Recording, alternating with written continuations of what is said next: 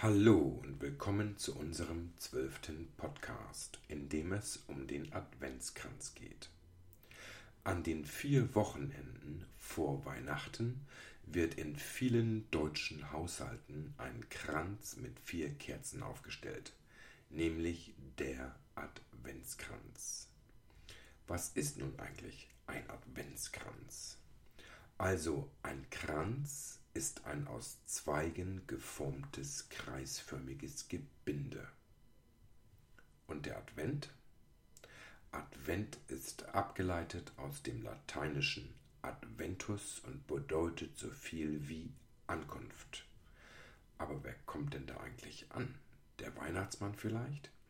Nein, denn natürlich geht es um die Geburt Jesu Christi, die wir seit 2018 Jahren feiern.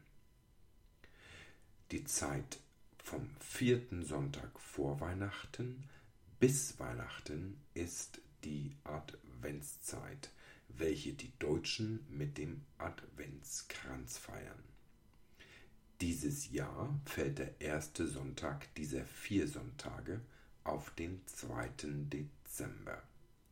Nach katholischer und evangelischer Tradition beginnt übrigens am 1. Advent auch das neue Kirchenjahr.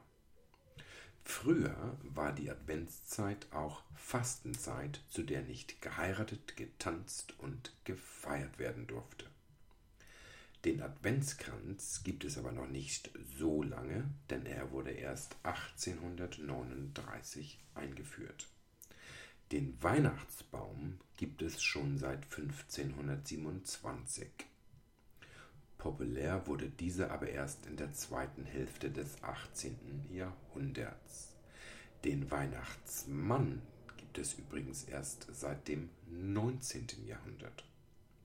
So, das soll es für heute gewesen sein. Ich wünsche eine schöne Adventszeit. Auf Wiederhören und bis zum nächsten Mal.